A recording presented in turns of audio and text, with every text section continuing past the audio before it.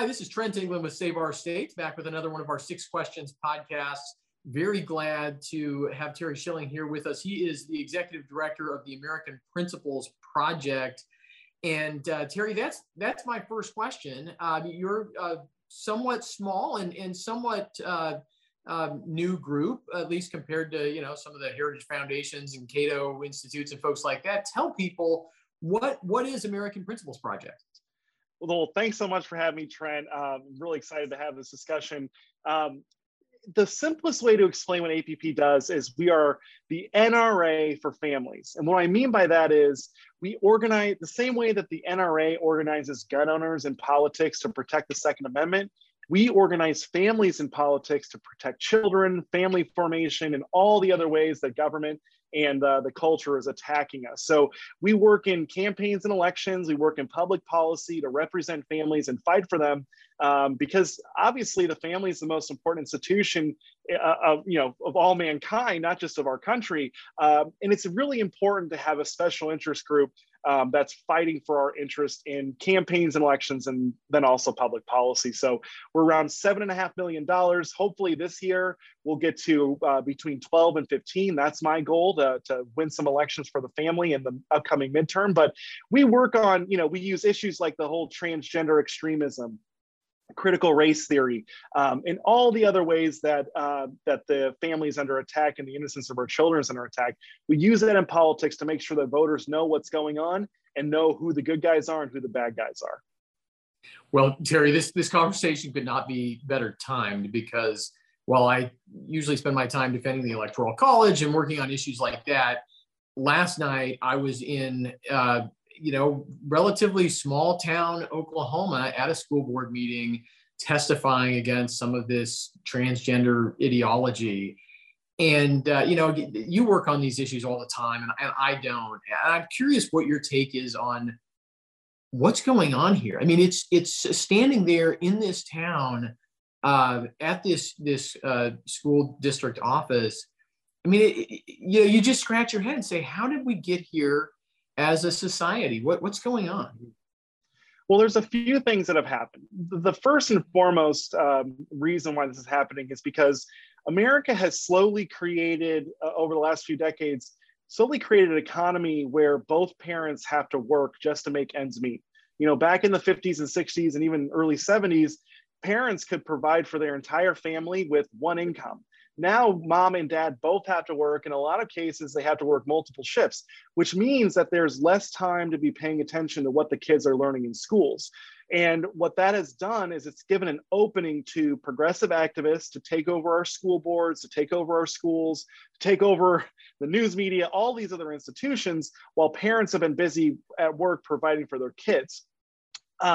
Secondarily, I think that there are two other factors. So this is happening both at the federal and the local level. And what I mean by that is the federal government is providing through the Department of Education what's known as federal grant agreements through the Department of Education that require schools locally to start up usually they're known as diversity, inclusion, and equity programs or anti-bullying programs. These are all disguised to push basically a racist and transgender agenda that is teaching our kids all of this crazy stuff. So at the federal level, they're requiring local schools across the country to accept this type of curriculum and these types of programs in their schools.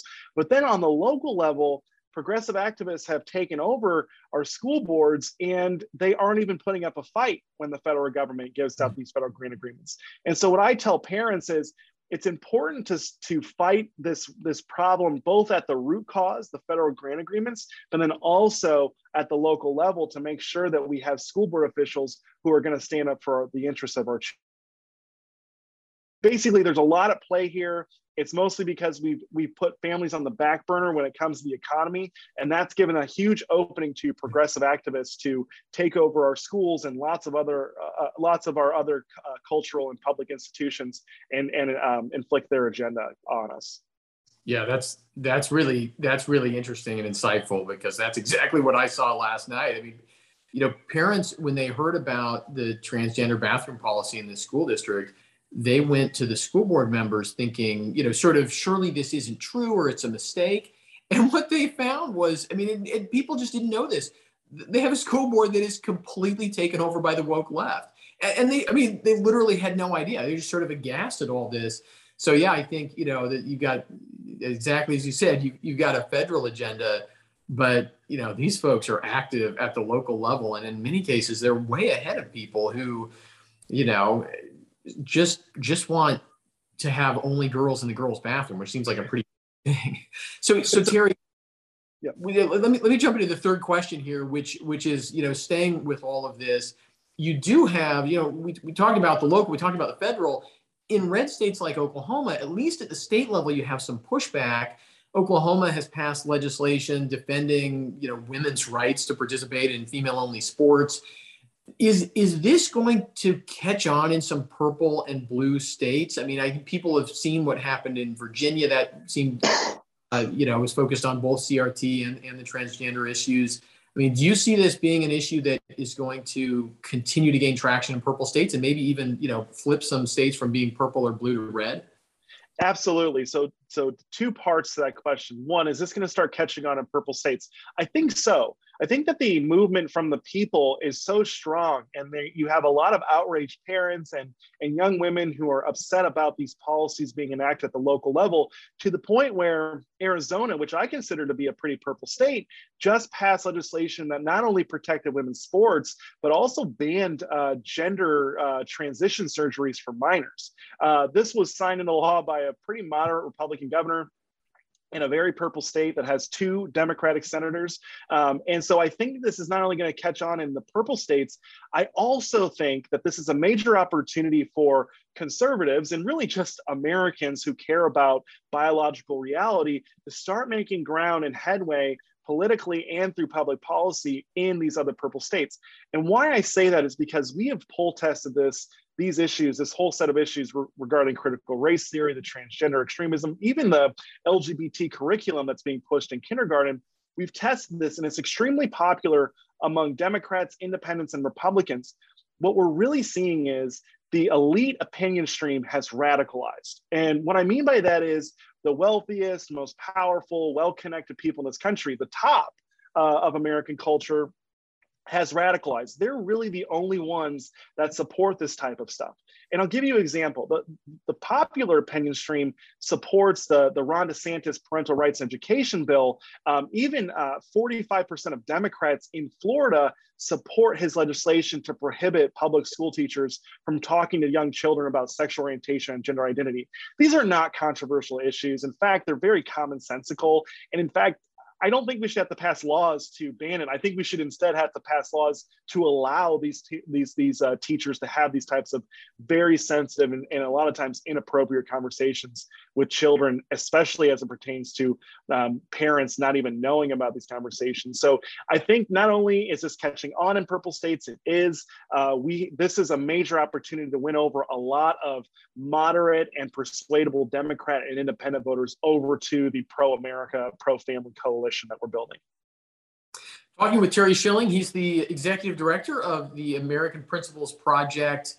Terry, the website, this doesn't count as a question, by the way, but the website for American Principles Project? It's real simple. It's americanprinciplesproject.org. You can find out about all of our work there, or you can join our membership organization. So it's called the Big Family. You got big pharma, big oil, big tobacco. We're building Big Family to make the family most important special interest group, but that's just savethefamily.app. Perfect. Savethefamily.app. So Terry, question number 4, you mentioned the radicalization of elites on some of these other issues. But one thing that I've certainly noticed in my lifetime is the transformation of the language and I guess the agenda that the left has when it comes to abortion. And I think you see this paralleled in American history in the first half of the 19th century, where we went from, at the time of the American founding, where slavery was this thing that was evil and should go extinct, but it was necessary, and nobody would really defend slavery as being good. They just would defend it as being a reality that had to be dealt with. Like saying, like Bill Clinton saying abortion should be safe, legal, and rare. And today, I mean, you get the left, I mean, talking about abortion as being a good thing. I mean, it's just it's just wild and bizarre, seems totally beyond the mainstream. But what do you think has caused that change on the left? And do you think that that will engender the same kind of pushback and sort of revive conservatives' willingness to engage in the pro-life issue?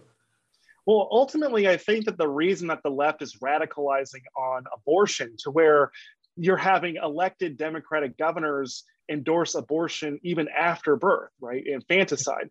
The reason that they're radicalizing is because I think they get the sense that they're losing this issue. And when you start to feel like you're losing and that it's inevitable that you're going to lose a fight or a race or campaign, you get very desperate and you start flailing. And I think what we're dealing with is some flailing here from the left.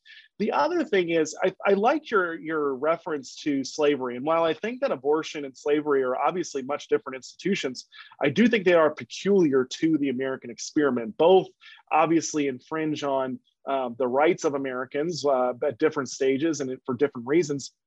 But I really think that part of the reason that the left has made so much traction on abortion and why we haven't been able to overturn it is because they've changed the language around abortion, right? It's pro-choice. It's not pro-abortion, where, when we were fighting slavery, you were either with the abolitionist crowd and wanted to eliminate slavery, or you were with the pro-slavery crowd. And, to put in comparison, calling people who support abortion in this country pro-choice would be kind of like calling people who supported slavery pro-property rights.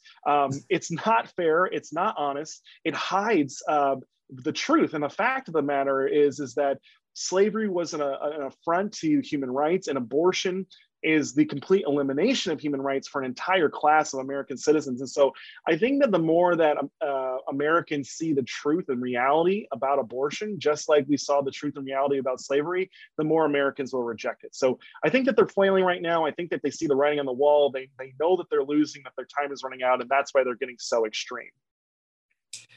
So Terry, I could not agree more with that. Terry, question number 5. We're not just seeing our culture under attack. We're seeing our whole constitutional structure of government.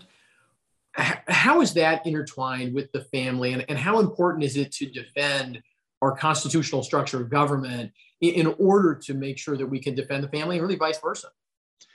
So the family, I mean, it's such a cliche. It's been repeated ad nauseum. The family is the most important institution. The family is the bulwark for freedom. All of that.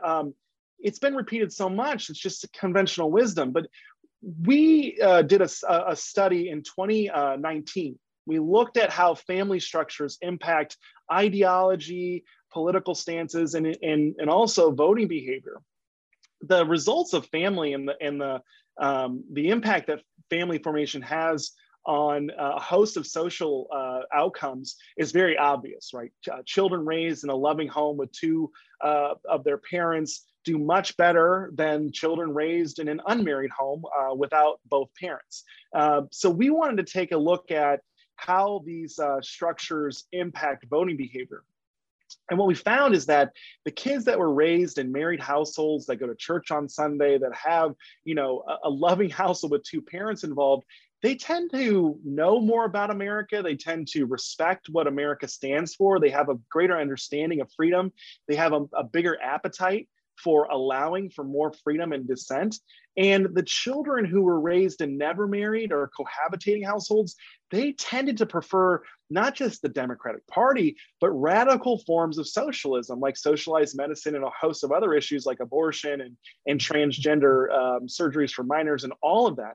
And so I think that ultimately what the family does is it raises the next generation of Americans. And when you do that in a loving household with both parents present, it not only strengthens the children, it strengthens the mother and father as well. The chairman of our board, Sean Filer, he refers to this all as the crucible of the family. And what he means by that, I think, is that when you get married, that's the first time in your life when you're responsible for another human being, right? Where you have to take care of someone else, where you have to cater to their needs and protect them. And then when you have your child for the first time, it's like that on steroids. And when you aren't getting married, when you aren't having a family, when you aren't having children, you don't really have as much of an investment in the future. So you tend not to care as much about the national debt, about too much spending, about infringements on our freedom, because you're not living for anyone else, you're living for yourself. And so there are a lot of reasons for why I think the family is a bulwark for freedom and the American experiment, and ultimately the Constitution and our rights. But ultimately, I think it comes down to this crucible, the family concept, where it forces you to really evaluate what you're on this earth for and what your priorities are. Yeah, no, that's that as a husband and a father of three, that makes a lot of sense to me. So Terry, our last question is always the same on our Six Questions podcast. Who is your favorite founding father and why?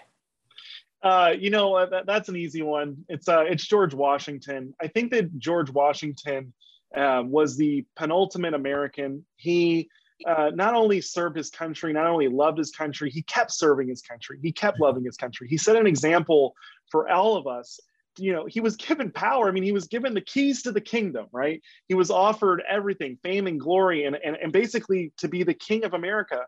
And instead of accepting that, he turned it over to the people. And for that, I think he deserves a lot of credit. He was a great man. He was a strong man. There's a really funny story about Governor Morris from Maryland. And the story goes like this. Essentially, George Washington had a very big reputation. He was a stoic man. He was a strong man, and he was very principled. And he had worked these out. His private virtues were just as strong as his public virtues. And Governor Morris was dared to go up to General Washington at a fundraiser or at a dinner party, slap him on the back and say, "Good evening, Governor, General, how are you?" And he did this. He didn't realize what a big deal it was. Well, when he slapped him on the back, Morris wrote a letter to a colleague who doubted the story. And he said that Washington turned to him and gave him a look that made him feel like dying. It was the worst look he ever had. And he later wrote about it. He said, "I won the bet, but I paid a dear price for it."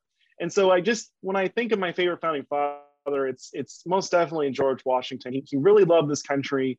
He didn't want the keys to the kingdom. He wanted to turn it over to the people. He was a populist.